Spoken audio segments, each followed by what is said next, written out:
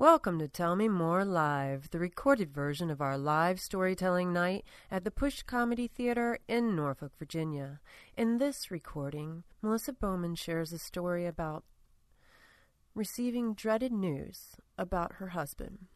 I don't think anybody can fully be prepared for death, but I like to think that I was super doubly unprepared for death. Because I'd never lost anyone before. I'd never lost a parent or a grandparent or a sibling or a loved one, a best friend. I'd never even lost a pet.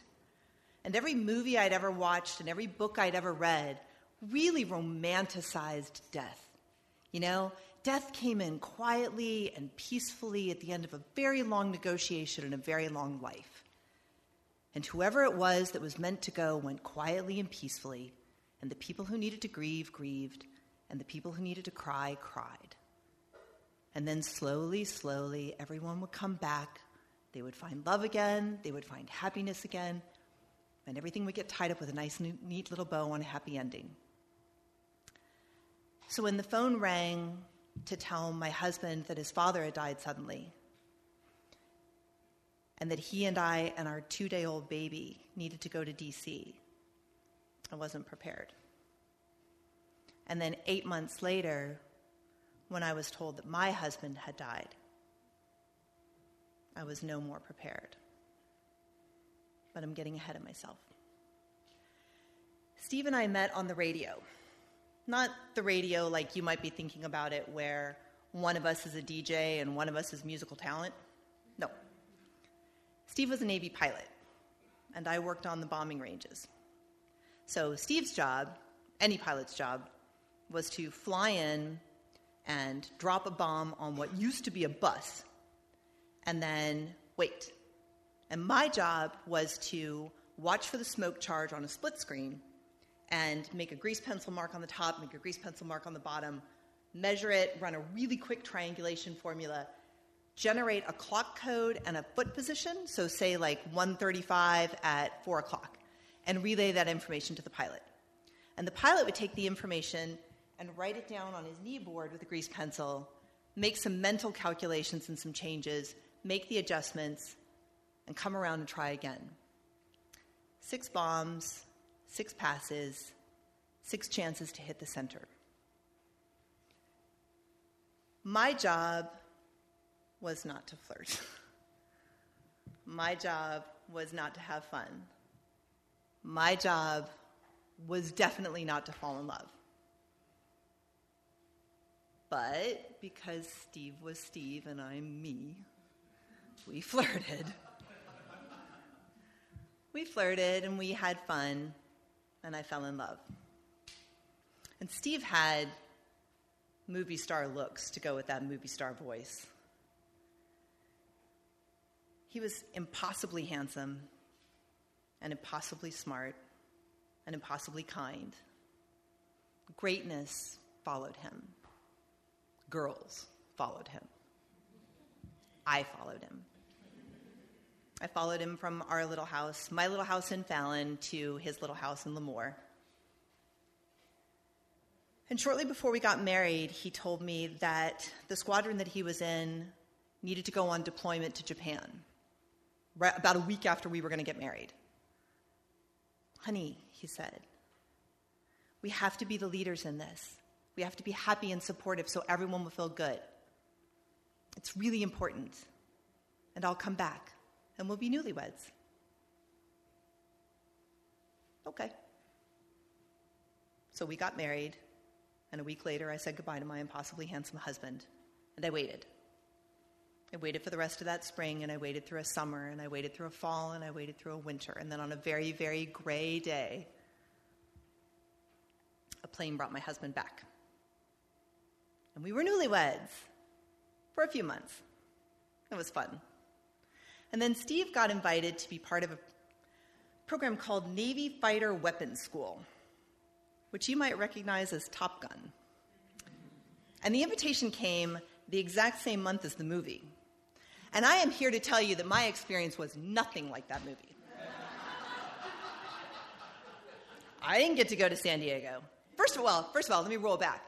It is not a couple of glorious weeks. It's more like a couple of months. And I didn't get to go to San Diego. And I didn't get to go to a honky-tonk bar, and I didn't get to sit on a damn piano, and I didn't get to tell my impossibly handsome husband that he should take me home or lose me forever. No. What I got was pregnant. So I stayed home. I stayed home, and I waited.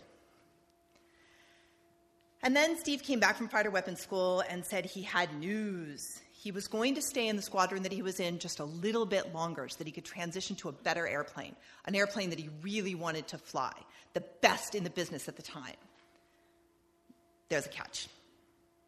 That squadron was going to PCS, which means permanent change of station, for those of you who don't know, to Japan. But not for long, he said. Just for a couple of months, he said. And because I was big as a house pregnant, and it was only going to be a couple of months, it didn't make sense for me to go with. It made sense for me to stay home and wait. And he'd come back. And then I had Matt, and he did come back. And then his dad died suddenly. And so when we were in D.C. and Steve told me he had to go back to Japan and I had to go back to our house with our baby, I wasn't thrilled. But what could you do? So I went home. And Steve went back to Japan. Not for just a couple more weeks or for a couple more months. It was a long-ass time. I waited. And we exchanged letters. And then he would tell me about what he was doing and who he was seeing and what the sky looked like above the clouds. And I would tell him what the baby looked like and how he was growing and changing and how wonderful it would be when Steve came home. And we could be newlyweds all over again. Just the three of us.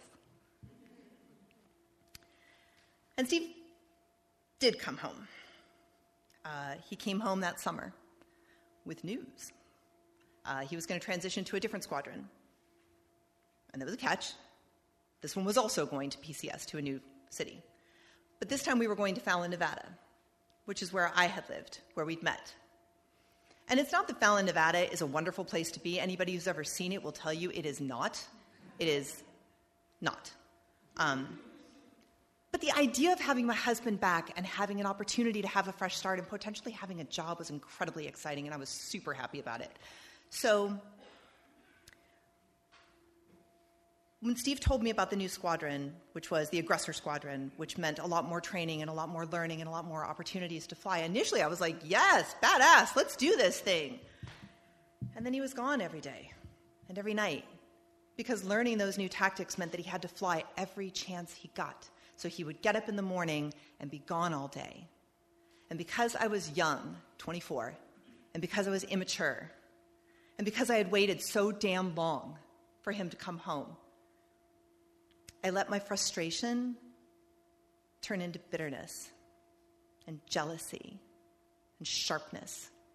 I was jealous of that $1 million machine he strapped between his legs every single day, because that $1 million machine wasn't me, and I wanted it to be. So every night, I would wait for Steve to come home, and I would reheat his dinner, and he would tell me about what he had seen that day and how he had done and what the sky looked like above the clouds. And I would tell him some inane bullshit about my day, which was piles of laundry and grocery shopping in a small town and how many times the baby had barfed. You know, I mean, it wasn't terribly sexy or exciting, and that doesn't matter because I was just killing time.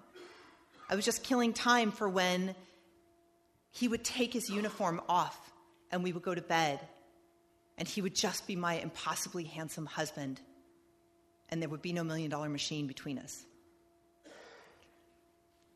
So the last night before he died, I was blathering on about some bullshit, and the TV was on in the background, and there was a TV show, and there were two women, sisters, fighting over an urn. Well, you only want it because you think Mom liked you better. You only want it because it matches the drapes. You know, whatever it was happening in the background, and it caught Steve's attention. So who can blame him?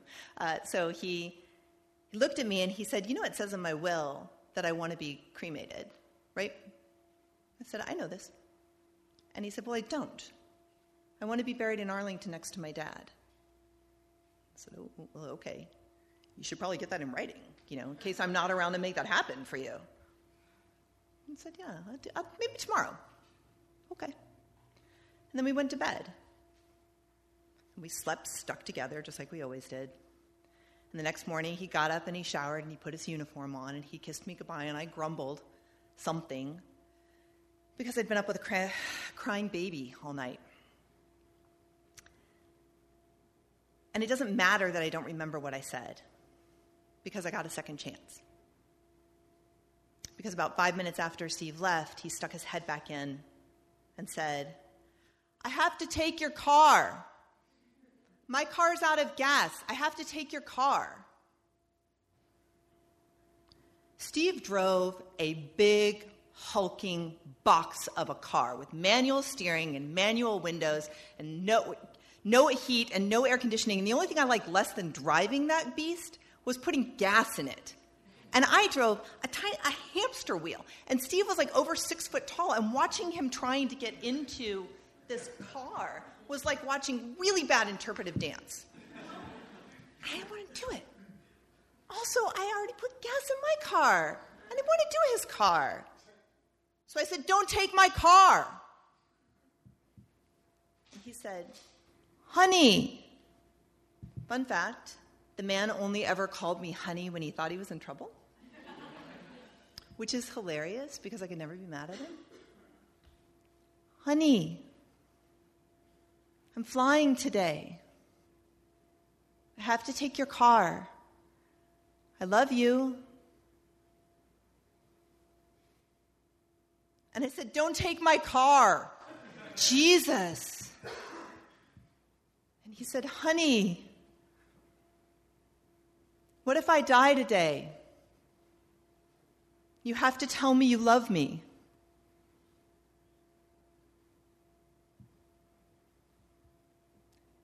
Do you think I told that man I loved him?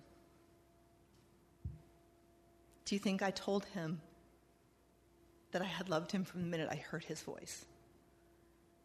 Or from the minute I saw him?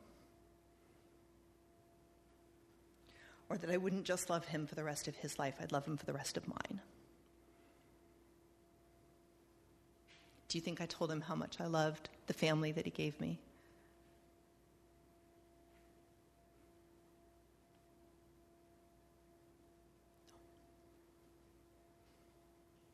I turned my face towards the door and I filled my lungs with air and I said, I don't love you!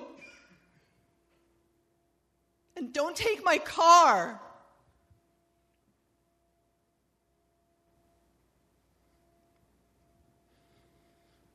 So a couple hours later, when the chaplain's car pulled into the driveway, I knew we weren't looking for a very hungry, sunburned pilot walking around in the desert. And I knew this wasn't a rescue mission. It's recovery. And when I stood in Arlington, next to Steve's grave, which was next to his dad's, I wasn't prepared. And when I realized I was going to take an 8-month-old baby home and raise him by myself, I wasn't prepared. And when I took that baby home to the house that we had loved in and lived in, and the squadron left as they had planned to, and I was left untethered and without a network of my own, I wasn't prepared. And it took several months for them to comb that very large crash site. It took a long time to find every bit of metal and every bit of bone that was in the desert. And on that last day, when the last man was walking the last inch, and he looked down and he saw a completely unburned pocket. And he bent down and he picked it up and he unzipped it. He was not prepared. Because the thing about pilots that love to fly and love their wives. They take their wedding ring off. They take their wedding ring off because if they ever had to eject, they could lose a finger, and that could be career-ending. So they take their wedding ring off and they put it in their pocket. And when the flight's over, they put it back on. And when that last man, walking that last inch, unzipped the pocket and found a completely unburned wedding ring, Steve's ring, and he returned it to me, I had it made into a necklace. I had it plated on two sides, so in case Matt ever wanted to wear it, he could just pop the gold off. I had 3 dates put on it. 5/11/85, which is the day we got married. 12/2/86, which is the day Matt was born. And 8/7/87, which is the day Steve died. Just 2.5 short years. And I wore this ring a lot that first year. So much so that Matt cut his first tooth on it. It's a tiny little dent. And I've worn it a lot since then. I wear it when I need a little courage or a little extra luck, or when I need to be reminded that I absolutely have an angel on my shoulder. But mostly I wear it to remind myself that I don't have to wait. Steve came home. He just came home the only way he could.